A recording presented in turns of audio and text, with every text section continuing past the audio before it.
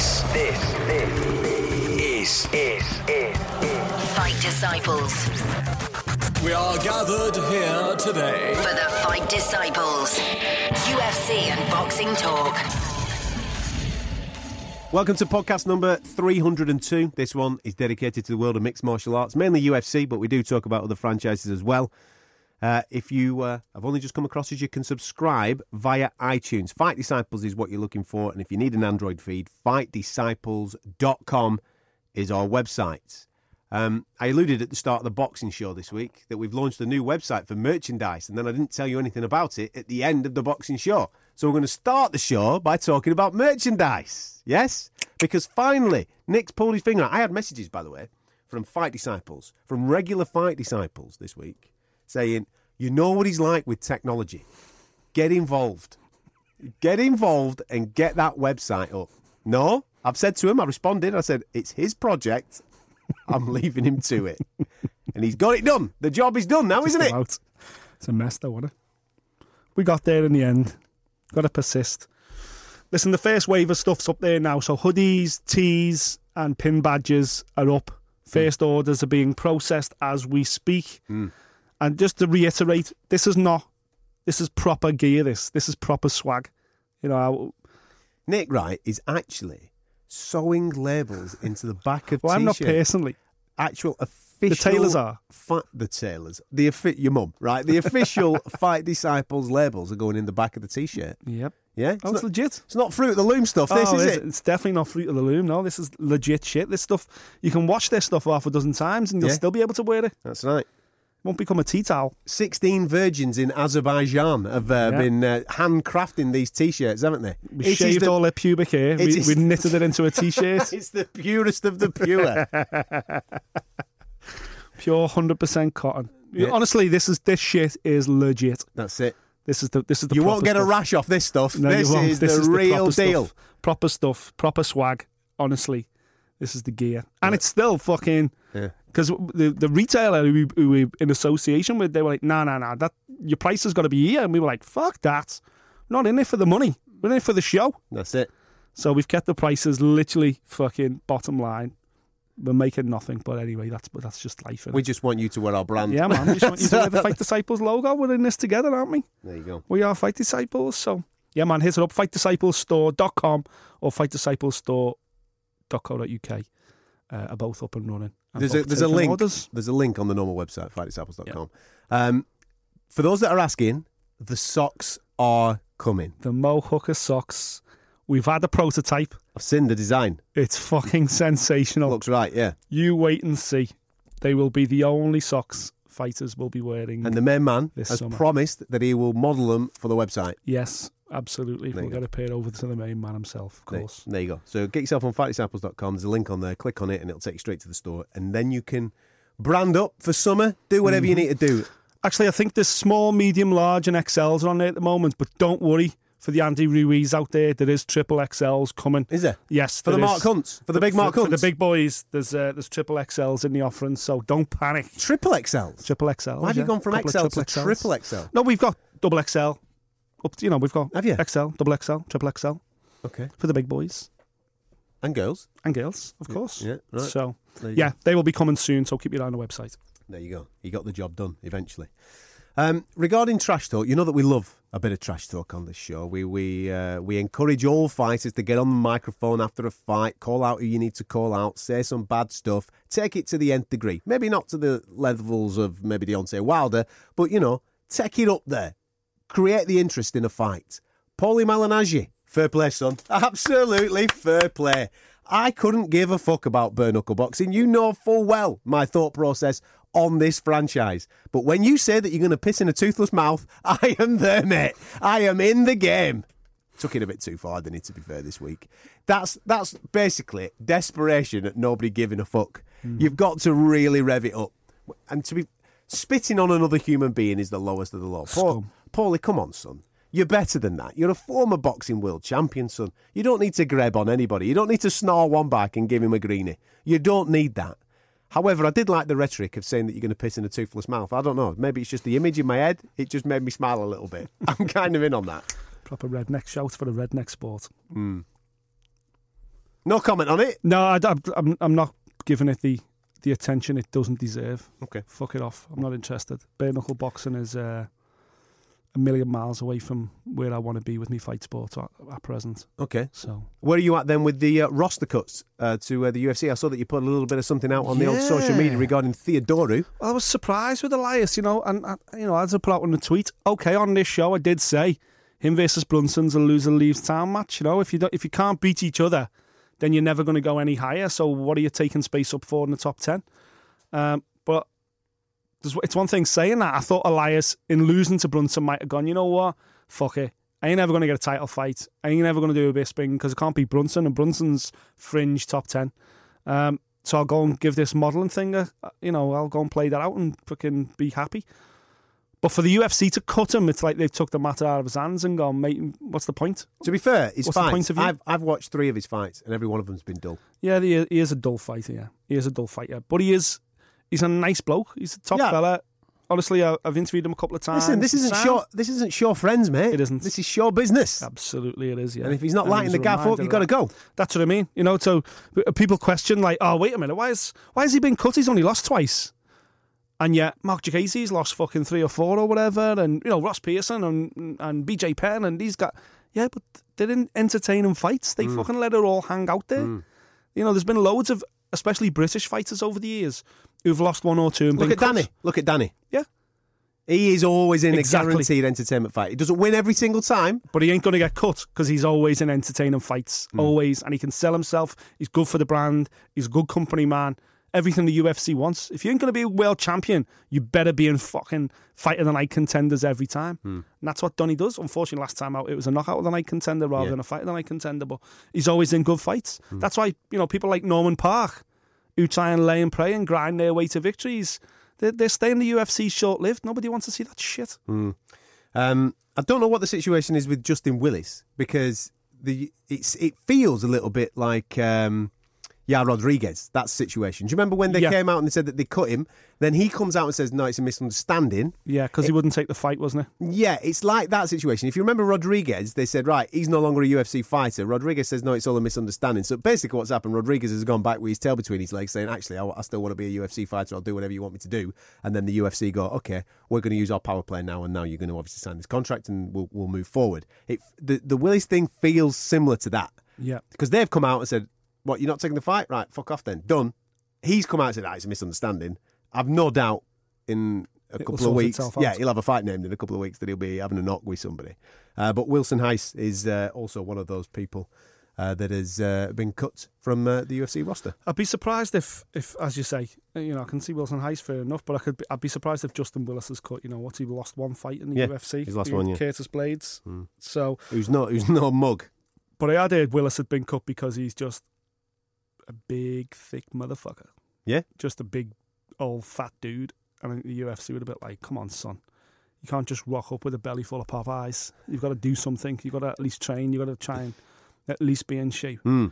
But, yeah, I'd be surprised if that one scores. I'd be surprised if that one plays out, especially because there's no real depth in the heavyweight division. They don't want to be cutting guys who've only lost 1 fight in the UFC. Either that, Justin Willis goes over to Bellator and becomes Bellator heavyweight champion. Yeah. So now, am I being cynical when I say this? Right? UFC 229, you were in attendance. You were there, weren't you? Enjoying yourself with Conor McGregor, Khabib. It all kicked off afterwards and everybody got their bans. Yes. Yeah? Now, the guys that were in Khabib's team, you might remember, they were banned for a year. That would take them to October of this year. So therefore, they're not allowed to have a knock until October of this year. I'm going to keep saying October of this year just to stress it, just to ram home the point that I want to make in a moment or two. Now, obviously, Khabib, being the champ that he is, the UFC would like him to have a fight, and they'd like him to fight maybe some top contenders, because at the end of the day, they don't have that many pound-for-pound pay-per-view superstars. Habib being one of them, they'd like him to have a knock every now and again so they could sell some tickets and sell some pay-per-views.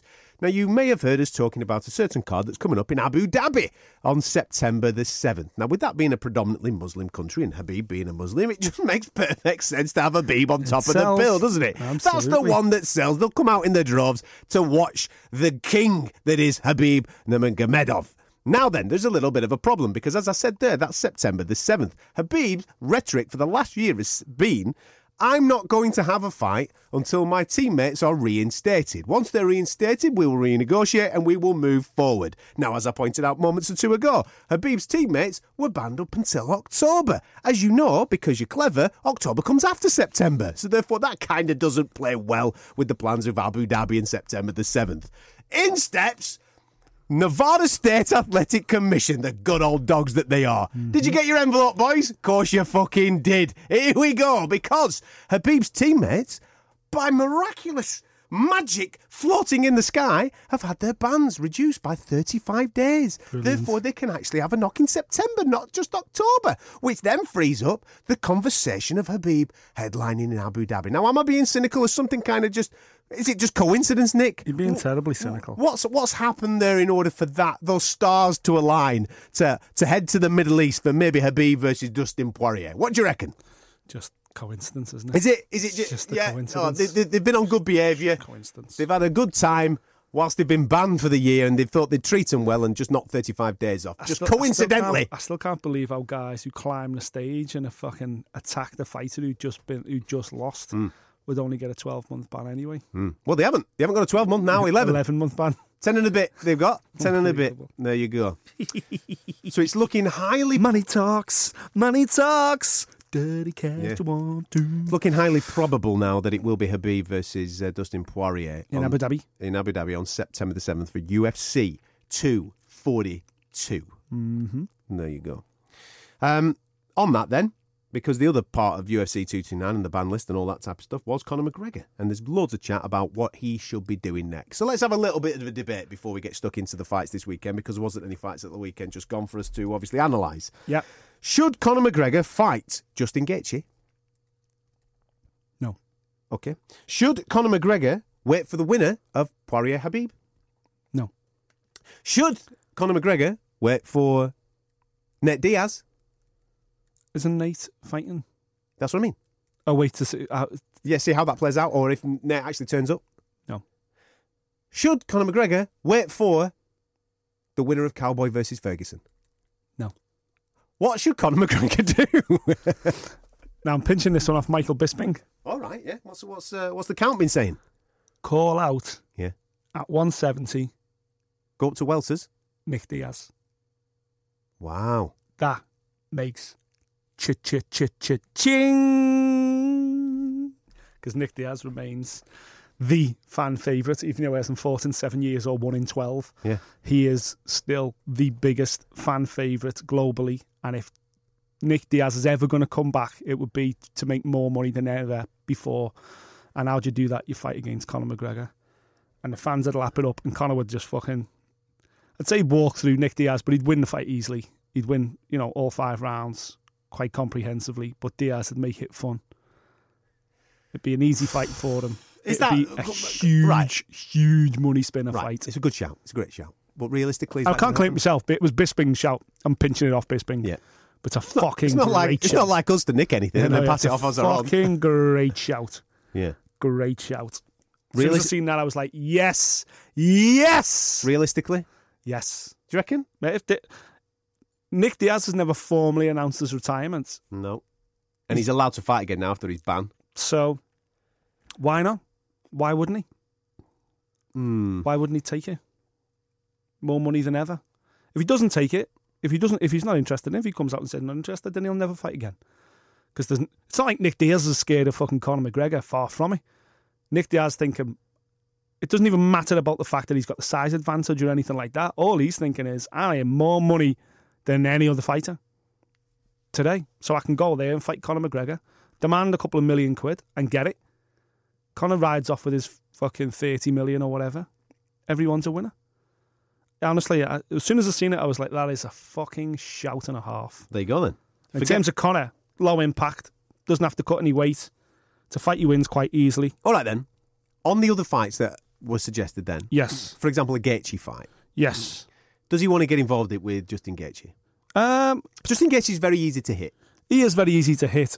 But if Justin Gaethje decides to wrestle, fought to his strengths, decides to wrestle, goes back to his wrestling days, he'd fuck Conor up. But why would he? He never has. No. As an MMA fighter, he doesn't consider himself a wrestler. He considers himself a striker. Yeah. And he would just walk forward. It would be super entertaining. Yeah. And Conor, as we know, can gas. And Gaethje's got the kind of face that makes you tired because he takes shots. He just walks you down and go on, hit me again. All right then, Cowboy Ferguson.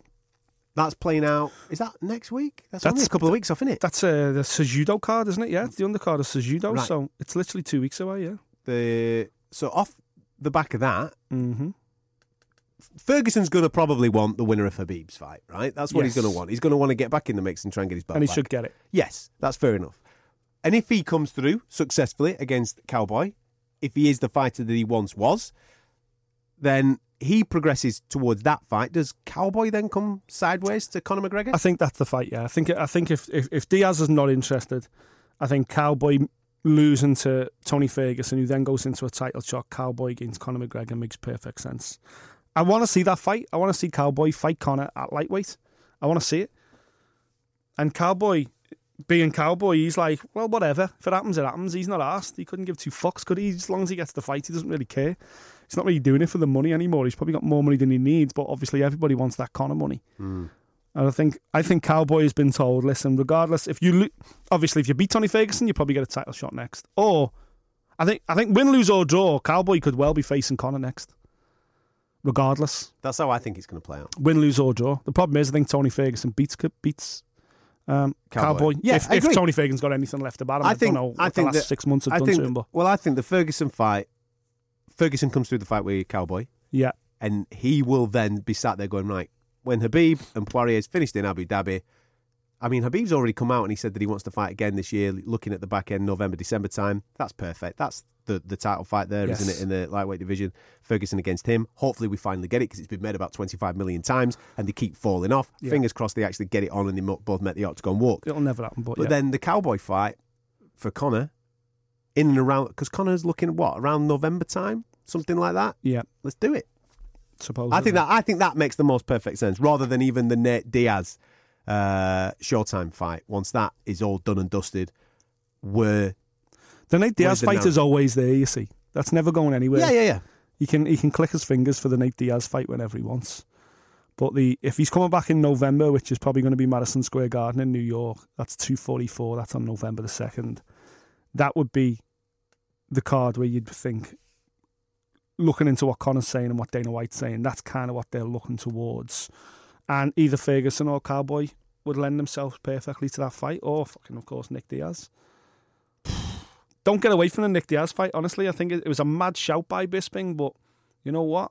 Makes sense for everybody. The UFC get Diaz back in the ring, because regardless of the fact he hasn't won in years, literally years, he is still one of the most popular fighters on the roster. Is he even on the roster anymore? I don't even know. I don't think he is.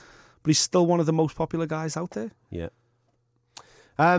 Looking ahead towards June 29th, I was actually looking forward to this because myself and Nick have been talking about International Fight Week and the possibility of maybe going over there and watching Jones do his thing in the flesh now that me and Jones are best mates and stuff, right? That I'm a shithouse and I've decided to forget about the picograms and all that. And on that card, we were going to get JDS against Ngannou. However, they've moved it forward. Because of the Lawler situation with Tyron Woodley, they're looking for a main event for that card on June the 29th. So Dos Santos against Ngannou will headline that there. Lawler will hopefully stay on the card, still undecided as to who he's going to have a knock with. Fingers crossed, one of our British lads might get that. Leon, stick your fucking hand up. Come on, son. Get in there. Get in that mix. But JDS and Ngannou moving forward. So that's it. The fight we've already spoke about. We're still buzzed up for the fight. It's just that it's moving forward. And I'm a little disappointed because the card of UFC 239 was looking really, really tasty. It's still really, really tasty because Jones is on there against Thiago in the main event.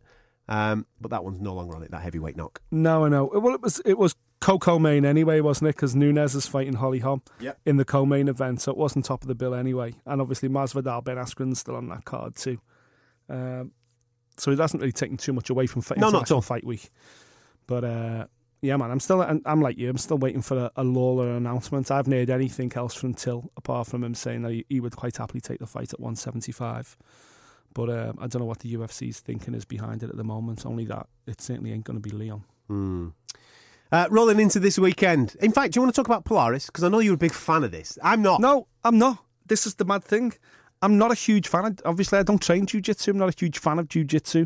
The only time I've been to a jiu-jitsu tournament was when I went to Quintet with Dan when I was in Las Vegas last year, which was amazing. That was around... In fact, that was Conor Khabib fight week, wasn't it? Yeah, I went to Quintet the night before, I think it was. Have you not done them Polarises in London at the O2? No, I've never been to a Polaris event before. But obviously, Quintet was amazing in Vegas. The format of Quintet, for anyone that doesn't even know what the fuck I'm talking about. So I'm talking about combat jiu-jitsu here, which I know sounds wank, and it largely is. But Quintet's cool because Quintet, you have 2 teams of 5, and the whole team has got a weight cap. So the whole team might have to weigh, 800 pounds. Yep. And now you break that down over your 5-man team is up to you. You could have 2 heavyweights and 2 flyweights and a middleweight or whatever it may be. Or you could have a team of middleweight killers. It doesn't, whatever it is, as long as it balances out. And how it works is you have your 1 to 5, 1 fights 1. Whoever wins stays on the mat. So your number 2 guy comes on now, fights number 1 guy. Yeah. And one guy can stay on and win the whole thing. Yeah. And if it's a draw, by the way, which happens a lot in jiu-jitsu, both guys get thrown off the mat. It's like you're boring the shit out of us. Both of you get off. Next 2 guys come on. So it's kind of cool. The format was cool. Anyway, on that night, Nicky Ryan, the teenage sensation, his older brother Gordon Ryan, anyone that's got... These are names that you should become familiar with because in MMA circles, these guys will come through eventually, yeah. Young Nicky Ryan is like 16, 17. Anyway, brings on to Polaris this weekend down in fucking Dorset, of all places. Pool in Dorset, yeah. Jiu-jitsu and it's money. This is it. Jiu-jitsu, you see, traditionally from Brazil was like a middle-class sport. The working class didn't have it. But there's another sport called luta livre, which is what they do a team cowbon with till and all that stuff. And that is like... basically, that is no. It's basically that's what working class people in Brazil would learn luta livre because it's no gi jiu-jitsu because they couldn't afford gis, they couldn't afford mats, they just did it on the street. They did their own version of it. Anyway, a little bit of history for you there. Nicky Ryan was fighting this weekend in Polaris. The main event, he was fighting against obviously the legend that is Uriah Faber. Faber, cheeky owl bastard. He turns up and fights just in a pair of shorts, no rash guard on. So Nicky Ryan couldn't really get a grip of his top or, get a good grip on his body because it was just slipping off. Uriah's waxed up to fuck, do you know what I mean? He's like, yeah, I'll fight the 17-year-old kid in the main event, but I'll man him, big style. And also, at one point, they're on the floor, and Uriah's just fucking slapping him in the face, just like it kept getting warnings from the referee. It was like old habits die hard here. Uriah's just cracking him on, elbow in the face and everything, which obviously in jiu-jitsu you can't do. Anyway, long story short, I can't even tell you who won, because the fucking UFC Fight Pass broadcast finished with 90 minute and a half to go of the fight itself. So, obviously, I know Nicky Ryan went on to win, but listen, these Polaris things... They're getting bigger. You've got to be into obviously the grappling side of MMA to kind of get it. I'll be honest, I watched it. I wasn't really that into it. The Quintet thing was cooler because you're like, oh my God, who's going to win this and will he stay on? And you've got that thing of going, oh shit, the flyweight's just won and the next guy coming on to heavyweight. Yeah. This is crazy. This is going to be fun. You haven't really got that element about it. Again, you've got to kind of be into grappling, but Fight Pass fucked up. Dropped the ball. Lost the last 90 seconds of the fight and the winner and... Anyways, it's all right. They're only you watching it, mate. It's fine. UFC Fight Night 153 this weekend rocks into Stockholm. As we've spoken about this wonderful city on many occasions on the show, we are big fans of Swedish Stockholm, and this weekend sees one of their own, Alex Gustafsson, back in the octagon against Anthony Smith. Both men coming off losses to the one and only Mr. John Jones. The light heavyweight division at this moment in time is kind of sewn up. Jones is the champ. Jones has already named his next 3 opponents. He's fighting Thiago, then he's going to fight Rocco, then he's going to fight Johnny Walker, and then he might jog on up to heavyweight. That's what might happen. That's what he's alluded to happen. So therefore, for these lads, what are they actually fighting for at the weekend? Pride? Is that what they're fighting for? Or just to get the names back in the mix so they can start to make some legitimate noise to try and jump over the top of a Luke Rocco to get another shot at John Jones? Yeah. It's weird when you're in a weight division that contains the GOAT, that contains such a dominant champion like Jones, and you've both lost to him as well, twice in Gustafsson's case. It is kind of like what are these guys fighting for? The silver medal. Unlike in boxing, of course, the UFC, there is only one belt unless the champion's inactive when we're getting into them sometimes. So regardless of who wins out in Sweden, it's kind of like okay, who are you fighting next? Yeah. Are you going to fight the winner of the co-main event, Latifi versus Uzumir. Yeah. Are you going to fight the winner of the co-main, Manoa versus Rakic? Yeah. You know, Gustafsson's already fought Manoa, and now the teammates, they'll never fight. Latifi's teammates with those two as well, so those three won't fight. Yep. It's only really if Uzumir wins and Gustafsson wins, then there's a potential fight there, but because they've not fought each other before. But you're right, it's kind of like the rest of the best 205ers on the planet are fighting in Sweden this weekend, jostling for position, but we don't quite know what they're jostling for. With, you know, an amazing performance by a Latifi or by a Manoa, someone who hasn't had a title shot, may well springboard them into a title shot position. Yeah. But I think John Jones has already set his thing out that he wants to beat the Santos and he wants to beat fight Rockhold. Yeah. You know, obviously Rockhold's got to win himself first, but it's it's a weird one. Listen, I'm a massive Alexander Gustafsson fan, as you well know, and watching Gustafsson fight out in Sweden is kind of like one of those bucket list things because they're absolutely bonkers about him, and he's a superstar. Noticeably, though, the back at the Ericsson Globe now, where they'd moved up to the big arena, where now they've gone back down to the Globe again, which for me is cooler, it's a more intimate venue, but is that reflecting the fact that maybe even Sweden have gone, you've had a couple of shots at the title now, you're never going to win it. So they're cooling on Alexander Gustafsson, maybe, which is disappointing because he's fucking ace, Alex.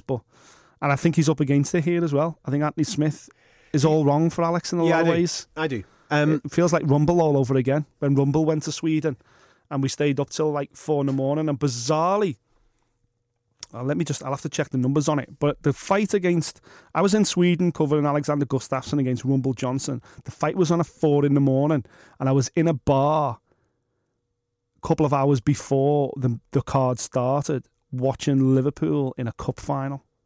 Bizarrely. This weekend, same again? It's the same again this weekend, yeah. Same again, exactly. I'm trying to check the date on that. I'm trying to think what cup final it must have been.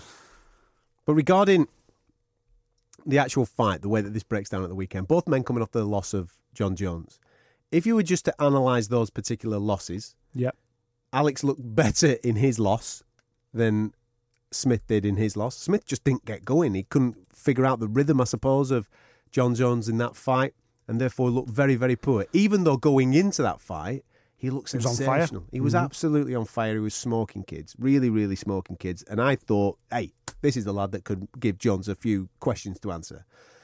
It never materialised on that particular night. And as you've just pointed out, this is Sweden. This is Alex's home. He's always, well, I say always, you're going to obviously talk a little bit more about that Rumble fight in a moment or two, but he's always stepped up, apart from that particular time, in Sweden.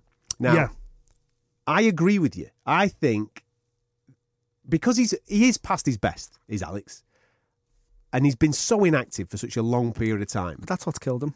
I think this is made for Anthony Smith. No wonder Anthony Smith has absolutely snapped the hand off. To go and take a legend in his own backyard makes a massive statement. Yeah. A massive, massive statement. And I genuinely think that he could do that this weekend. Yeah, I agree, yeah. I just think he's all wrong for where Alex is. And I think, going the distance with John Jones would have hurt Anthony Smith, but it hadn't seemed to change his mentality. He's got such a strong mental state that he's like, yeah, I want to stay busy. Yes, I'm learning. I'm new to this weight division. The title shot came. I give it my best shot. I went the distance with the greatest of all time. Now I'm back to prove that I'm the man. I'm still one level just below John Jones, and there's certainly there's nothing wrong with that. And I think the problem with that Alex has got is that prior to going the distance with John Jones, he had 3 fights at light heavyweight. He obliterated my boy Rashad Evans. He destroyed Shogun, and we were like, he's the legend killer. Then he come up against Uzumir, and we were like, oh, this will be one step too far. And then he goes and chokes out Uzumir in the 3rd round as well. So big performances from Anthony Smith, obviously, which led to the title shot. So it will be different for him going out to Stockholm, but Stockholm is not like, walking out Stephen Thompson in Liverpool to take on Darren Till. That's just not the way Swedish people behave. He'll be. I remember going back to the Rumble fight again. I remember speaking with Rumble at Media Day, and I was like, what do you think about Sweden? And, all the usual bullshit questions at first. And he was like, it's been amazing. Like, people stopping me in the street, shaking my hand, want to take pictures. Like, I've been totally welcomed with open arms by Sweden. I feel fantastic. There's no pressure on my shoulders. All the pressure's on him. I've seen him getting pushed around the place with a massive entourage, and he's getting pulled from pillar to post. I went out for my breakfast out today and went for a walk down by the water, and there was all people in. Everyone was lovely, and blah. I feel fantastic. And what happens? He gets in the octagon and absolutely steamrolled Alex and sparked him out. So Anthony Smith will have a similar welcome when he gets to Sweden this week. He won't feel like there's any pressure on him at all. And yet Alex, because it is in Sweden, as you say, he's under pressure to perform. He's under pressure because the Swedish people will be saying, we've supported you through thick and thin. You've been the guy at the front of this peak of this sport and this surge of MMA in Sweden, which still surprises me now because they haven't got a rich traditional fight sports history. Yet they've taken to MMA, like the fucking governing body for the sport. The IMAF is based in Sweden. It's based in Stockholm. You know, they've really embraced the sport like no one could ever have imagined in Sweden. And Gustafsson is the guy at the front of the fucking the pinnacle. You know, he's been the leading light, but he's had 3 world title fights in the UFC, 3 big title fights, and yes, he was incredibly unlucky to lose against Jones first time, but there was no disputing the loss against DC. There was no disputing the second loss to John Jones. So, I don't know, man. It's once again, all the pressure's on Alex, and there's a little reward for it as well. There's a lot of pressure on a lot of lads this weekend, because if you look at the Uzumir fight, Latifi, Uzumir, like the MMA gods don't smile on anybody. No. Because there were a period of time 2 years ago where we're all going crazy for Uzumir, who were knocking dudes out for fun. Yeah. Now he's on a 3-fight skid. Yeah. And with all due respect, his last fight against Reyes, who was an absolute monster, stood next to him during fight week at UFC London. He's a big old beast. I actually thought Uzumir was very unlucky in that fight. I actually thought Uzumir won it. And the crowd kind of agreed with me on that particular night because they were all booing the decision. Reyes ended up getting his hand raised, isn't it? But it doesn't help the confidence of Uzumir. He's now 3 fights on the road that he's ended up getting beat. Yeah. This is a big crossroads moment for him this weekend. He's fighting a geezer that's based out of Sweden, one of Alex's teammates. I think Latifi's coming off a defeat as well, isn't he? I think he was beat last time. Again, another crossroads moment for both of these boys. Yeah. Latifi, like Alex, Latifi's just not busy enough. You know, he fights once a year at best. And then, you get wins over the likes of Tyson Pedro and an OSP. But then, fringe top 10 guys. And then you lose against Corey Anderson, another fringe top 10 guy. It's like he's not moving. The light heavyweight division's so weird because it's kind of like the same 10 names that have been there for the last 2 or 3 years. There's a lot of Neely men. There's only Anthony Smith and the Santos who have come in fresh. Johnny Walker, and just gone fuck off right through the whole field. Just marched it on the There's so many Neely men doing the exact same thing. They just get that's there, what I mean. And then they fall off. There's 6 or 7 of them, and you include all these, Latifi, Manoa. Even Jimmy, like there's pressure on Jimmy. Massive pressure on Jimmy. Jimmy's fighting Rakic, as you mentioned. Rakic in the UFC's won his last 3. I think he's won his last 10 fights. He lost his first MMA fight and then he's just gone straight through. Yeah. Okay, there's a level of opponent, of course there is. Yeah. But Jimmy's on a 3-fight skid, first time in his career. This is massive for Jimmy. Again, another guy that's based out of Sweden. But it's a huge, huge night for that gym. Massive night. All coming off losses going into the big fights at the weekend. Yeah. And they're going like that. Bang, bang, bang. The beautiful thing, top 3 fights are all from the same gym. What I will say is, Jimmy's fight against Rakic. Rakic's background is kickboxing. This is perfect for Jimmy. Yes. If Jimmy can't get a victory here, then he'll spew it. Then there's serious questions to be asked. I think he'll spew it. He's been fighting other lads that are specialists in other disciplines, right? Yeah. This kid, he is made for Jimmy. He's a striker. They're both standing up and they're both whacking, and this is Jimmy's game. Exactly. And this Rakic as well, you say that he's had a couple of fights in the UFC now. He's won them all, but he won his last fight by a knockout in the first round. So we'll be coming in, looking at Jimmy's lost his last 3, thinking he'll be jumping on him. I'll fucking steamroll this guy. Yeah. And that's what Jimmy is. That's what he wants him to do, yeah. Because Jimmy will put him out to kip, no problem. But you're right. Once you get in the habit of losing, and listen, Jimmy's losing against the top guys, the guys at the top of the tree. The guys in the top 5 in the division. He's lost 3 on the bounce, 2 guys at the top of the division. But losing's a habit. I say this all the time. Once you learn how to lose, once it becomes a habit, whether you want to or not, you just suddenly fall. It's like falling down a fucking dark tunnel. And he's got to pull himself out here. And Rakic, as you say, I think he's made for Jimmy. I think Jimmy gets a sensational knockout this weekend. But if he doesn't, if he loses this fight, I don't even think the UFC will have to call him. Jimmy's not daft. Jimmy ain't going to stick around losing to the likes of Alexander Rakic. If he loses here, Jimmy Manor will spew it this weekend, I guarantee it. He's got better things to do with his life. How's your boy Fishy going to go on this weekend? Because they've teamed him up with Makwan Amirkhani, right? Yeah. Amirkhani, I remember watching him against Arnold Allen, and I thought he was very unlucky that night, actually. He lost a split decision against Arnold Allen, didn't he? And I think that's his only defeat in the UFC. Yeah. I like the kid. I think Amirkhani is a very talented fighter. Where's Fishy at, and how do you think this one's going to go down? Chris is in a great mindset, and I don't want to paraphrase him too much because I went to the gym on Friday and did an interview with him, so we'll bang that up on Fight Disciples' YouTube account this week once I work out how to... I meant to send it to you. I couldn't send you the video. I don't know how to do it. I'll do that now, actually. But I'll send you the video over and then you can got the thingy. Anyway, there's an interview with Chris Fishgold. One job. I know. It's an interview with Chris Fishgold going up, giving you this full breakdown of this fight. And hopefully, how he thinks it's going to play out. We'll just video Nick telling you about it. Yeah, exactly, yeah. But listen, he's in a really good place. He feels like he's way beyond this level. He feels like he can really do something in the UFC. He hasn't got to the UFC and suddenly now he's treating it like he's arrived. He's like, no, I want a titles fight. I want to go all the way in the UFC. He was a featherweight and lightweight champion in Cage Warriors, completely dominated the best they had. And you know what? He even confessed in the video he wasn't even motivated. He wasn't even training properly. He just wasn't into it. And now he's really got the bit between his teeth. He sees Amirkhani as a big step up, but also, he's saying that Amirkhani's background, obviously he comes from a wrestling background, but he does like to strike. Yep. He's obviously trains out of SBG, only fights once a year, Mr. Finland, which is what goes against him. Otherwise he'd be a big star. He's really popular with the UFC, I know that. They really like him, so that's why he always gets these main card spots, even though he only fights once a year. And he's uber talented, and we know what we'll get this week in Sweden. And I was telling Chris about it. I said, Amirkhani will be in your face. He'll be all over you. He'll be effing and jeffing at you. He'll be trying to start fighting the lift and all that, because that's what he does. He needs you to be out of your mind and and Chris is adamant he won't be like that. But listen, you know what? I think it could be a really good fight. I think stand-up wise, it's kind of like a flip a coin. Amirkhani's looked explosive at times, like when he knocked out Andy Ogle with that flying knee. Mm-hmm. But he's not really a powerful guy. He's more of a grinder. If you look at his record, I think, other than Ogle, I don't know if he's stopped anybody else with strikes.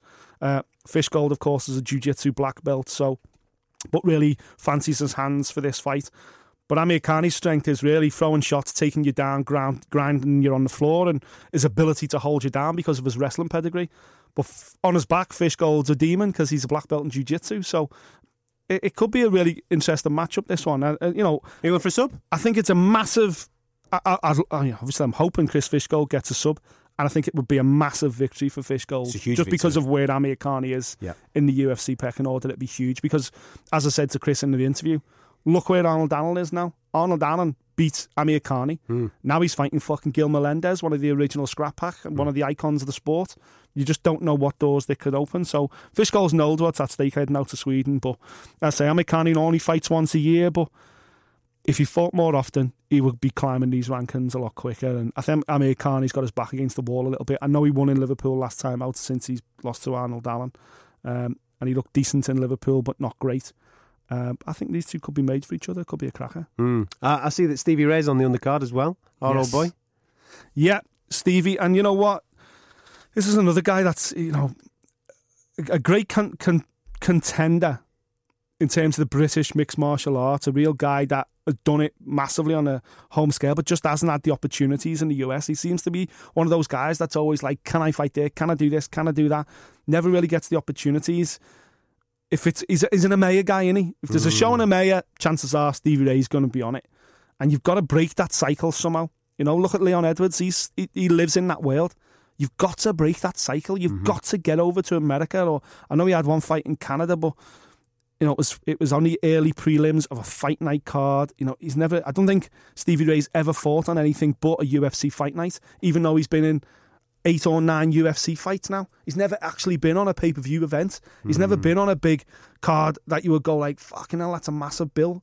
He's a fight night guy, and to break off that can be tough. He had that amazing run where he beat like Ross Pearson, where he beat Joe Lauzon, and you were like, okay, shit's happening now for Stevie Ray. but then he loses. You fight Paul Felder, he loses to Paul Felder, he loses the one after that.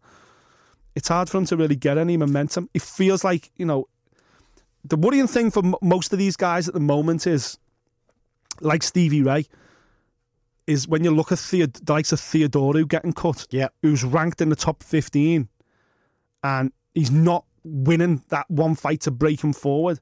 If you're floating around ranked 30 and you're not able to break forward, then you've got to be looking over your shoulder thinking, if I'm not in performance of the night, I probably won't get a call again. If he's getting cut, if the likes of he's getting cut, you should be looking over your shoulder. Absolutely. So, as always, Stevie Ray needs a big performance, but Leonardo Santos is no mug either. The guy can fucking fight. I don't think he's lost in about fucking 6 years. Certainly never lost in the UFC. He had an amazing performance of the night against when he stopped Kevin Lee in this lightweight division. So I think it's a tough one for Stevie Ray. If you look at the card and you're going to pay attention to this at the weekend after you've watched the Champions League, maybe you're staying up for a little bit of Anthony Joshua as well. This will be floating in and around those, so you can maybe keep an eye on everything that's going on at UFC Stockholm. The top three, the guys at 205, all those three will be great fights. I think the Uzumir Latifi fight will be a bit cagey, especially if it goes on the deck. If Latifi gets his way and gets him on the deck, I think it could be a bit of a cagey fight. But I think Manua's fight will be explosive, and I think Gustafsson and Smith will be explosive. The two crackers there. Fishgold's always going to be well worth a watch, even though it could play out on the deck. So where else would you point people towards on this particular card for, what we like? Stand up, stand and bang. Yeah, exactly. Yeah, for something a bit special. Check out the guy who opens up the main card. Again, it's the easy way to go is who's opening up the main card. Daniel Timur from Sweden is taking on Sung Bin Jo, who is known as the Korean Falcon, who's undefeated striker.